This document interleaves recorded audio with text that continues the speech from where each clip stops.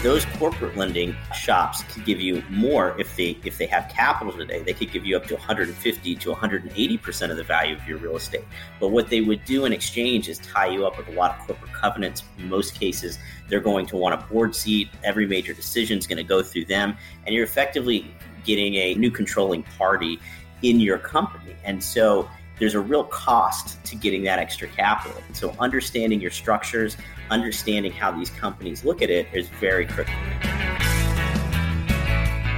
From the PodConnect studios, high in the Rockies at the beautiful Beaver Creek Resort, it's the Raising Cannabis Capital Show. Today on MJ Bulls, we're continuing the 5th annual Cannabis Investors Series sponsored by PodConnects, the cannabis industry's exclusive network of cannabis podcasts that actually allows cannabis companies to advertise. Go to podconnects.com to connect to more cannabis listeners. On today's show, we're joined by Travis Goyd, the managing partner at Polaris Equity Group. Travis, welcome to the show. Thank you for having me. Happy to be here. Well, I'm excited that you're here, and I'm really excited that we have a company that's lending money in this space. I think having more companies lending money is an important step towards legalization. And you're not just dabbling in cannabis. You're all in. As a private commercial mortgage REIT, you've done over 70 deals and lent over $350 million. As I mentioned in previous years, most of our guests were cannabis VC firms. Travis, why now is not a good time to sell off a lot of equity to fund projects?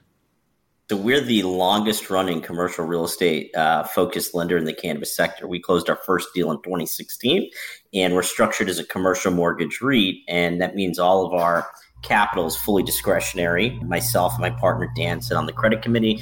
And so you get a streamlined process dealing with us. We've actually closed over $500 million in transactions since inception. And today we have about $370 million in AUM. Just a slight nuance there. Well, I think it's a big nuance, 350 to 500 million. I'm glad you let us know that. Yeah. I know now is not a good time to sell off equity, but maybe explain why. Well, because right now valuations are low across the board. I mean, when you see what's happening in the cannabis sector, because so few investors can actually invest in cannabis, the liquidity just isn't there. So when you have S&P and broader markets selling off 20% in a year, it means that these less liquid markets have to sell off more. And so if you look at a lot of the cannabis names, they're down 40 to 60% year to date. And part of it is there are some challenges facing the industry in the U.S., specifically with 280E and specifically with just the delays in regulations rolling out in order for these companies to hit their numbers.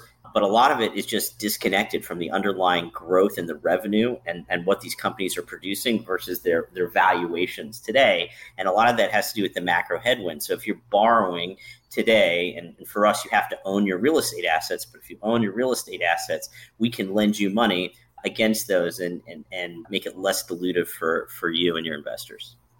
Yeah, it makes sense. It makes sense. Sometimes cannabis companies are unhappy down the road when they realize how much equity they've given up. They would have been a lot cheaper to borrow the money. What are some things that borrowers should consider besides just interest rates? A couple of big things. You need to make sure that the lender out there actually has capital to deploy. In this environment, there are lenders out there who have deployed capital in the past, but have been unable to access capital today. And so you want to make sure that they actually have dry powder to put to work and something that they could actually close and perform on your transactions. I like to say that for the longest time, because we've been doing it the longer than anybody else since 2016, my biggest competitor was a fake term sheet. So, there was a lot of people out there that would write term sheets and claim they have money and they couldn't perform. And so one, dealing with a reputable lender that does what they say that they're going to do and can perform is critical. Two, dealing with a lender that is specific in the space, that understands the challenges that cannabis companies face, understand the nuances and regulation shifts. And there's always going to be something over the term of your loan that's going to pop up that is probably unforeseen. And that's something that when all they do is cannabis and they focus on cannabis, they can understand those issues and help you address them and deal with kind of the growth trajectory of this space. Three, it's also understanding what are your covenant packages, what you have to adhere to on a go-forward basis. we lend against the value of the real estate. So we give typically a more conservative debt amount. So we'll lend between 60 and 75% of the value of that real estate. So the hard and soft costs that went into that. And because we're at a lower basis, we're able to offer effectively a very covenant-light loan to our sponsors that let them have flexibility to grow their business and expand into new markets. There are other lenders out there that have much more of a corporate lending model. And those corporate lending shops could give you more if they have capital today. They could give you up to 150 to 180% of the value of your real estate. But what they would do in exchange is tie you up with a lot of corporate covenants. In most cases, they're going to want a board seat. Every major decision is going to go through them. And you're effectively getting a new controlling party in your company. And so there's a real cost to getting that extra capital. So understanding your structures, understanding how these companies look at it is very critical.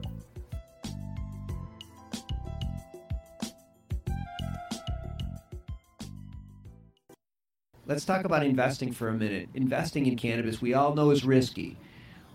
What are some of the tools that you use to minimize your risk? So we lend against hard assets. So if you're coming at it from an investor perspective, and how we look at the space is that there's a real asset that has real value because you can generate revenue, and it's a highly specific build out. I would comp cannabis assets very closely to cold storage facilities, data centers, lab spaces, other types of specialty use real estate, but that have significant demand for that use. And so from an investor perspective, in a really early stage industry, which we're in the very first innings, they tend to be very volatile.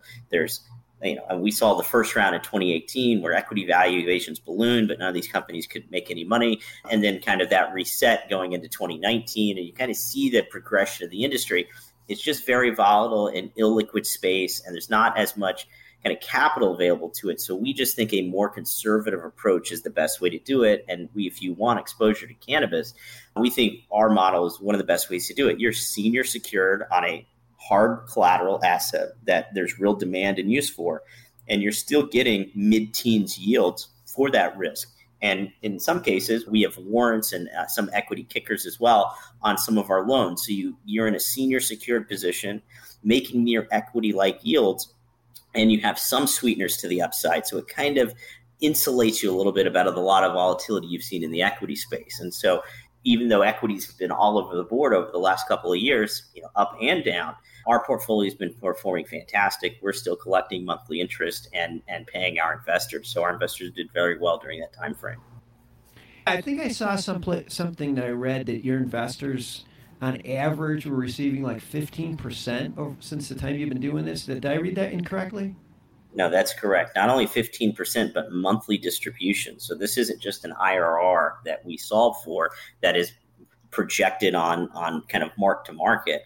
Our borrowers pay interest every month. And as a mortgage REIT, we have to distribute the bulk of that interest to our investors. And so it's actually something you get a check every month. Now, a good portion of our investors choose to reinvest, which again is another ability to help compound that. So you're getting mid-teens yields that you can ultimately compound monthly under our structure. So it's been a very popular product. A lot of our investors reinvest.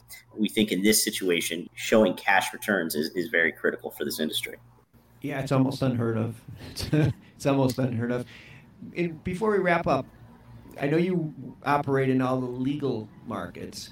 Are there any markets that are particularly interesting to you right now, or maybe just different states that you're targeting?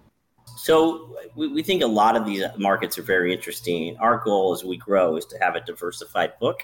So we want some smaller operators as borrowers. We want some larger operators as borrowers.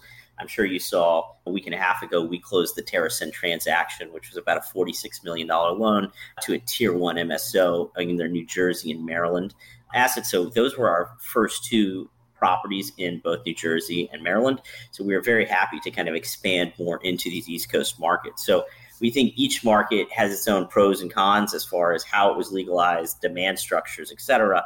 So we price our loans accordingly and enter it.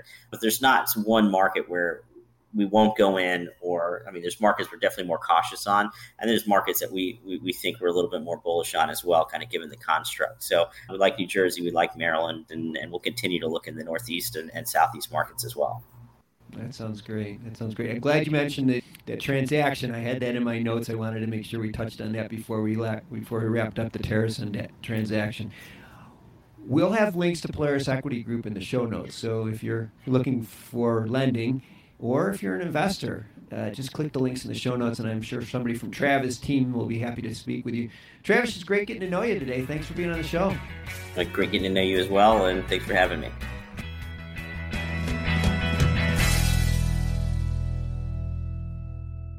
Thanks for listening to today's show. To check out more great cannabis podcasts, go to podconnects.com. Here's a preview of one of our other shows. How do cannabis CEOs balance growth and optimization strategies? What is THCO, Delta-10, and CBNA, and why should you care about these minor cannabinoids? And why isn't the endocannabinoid system covered in medical school? Most people think they're up to date in trends in the cannabis industry, but they're about 6 weeks behind. Learn about what is truly next in the cannabis space by joining myself, Brian Fields, and Kellen Finney every week on the Dime Podcast, and of course, on PodConnects.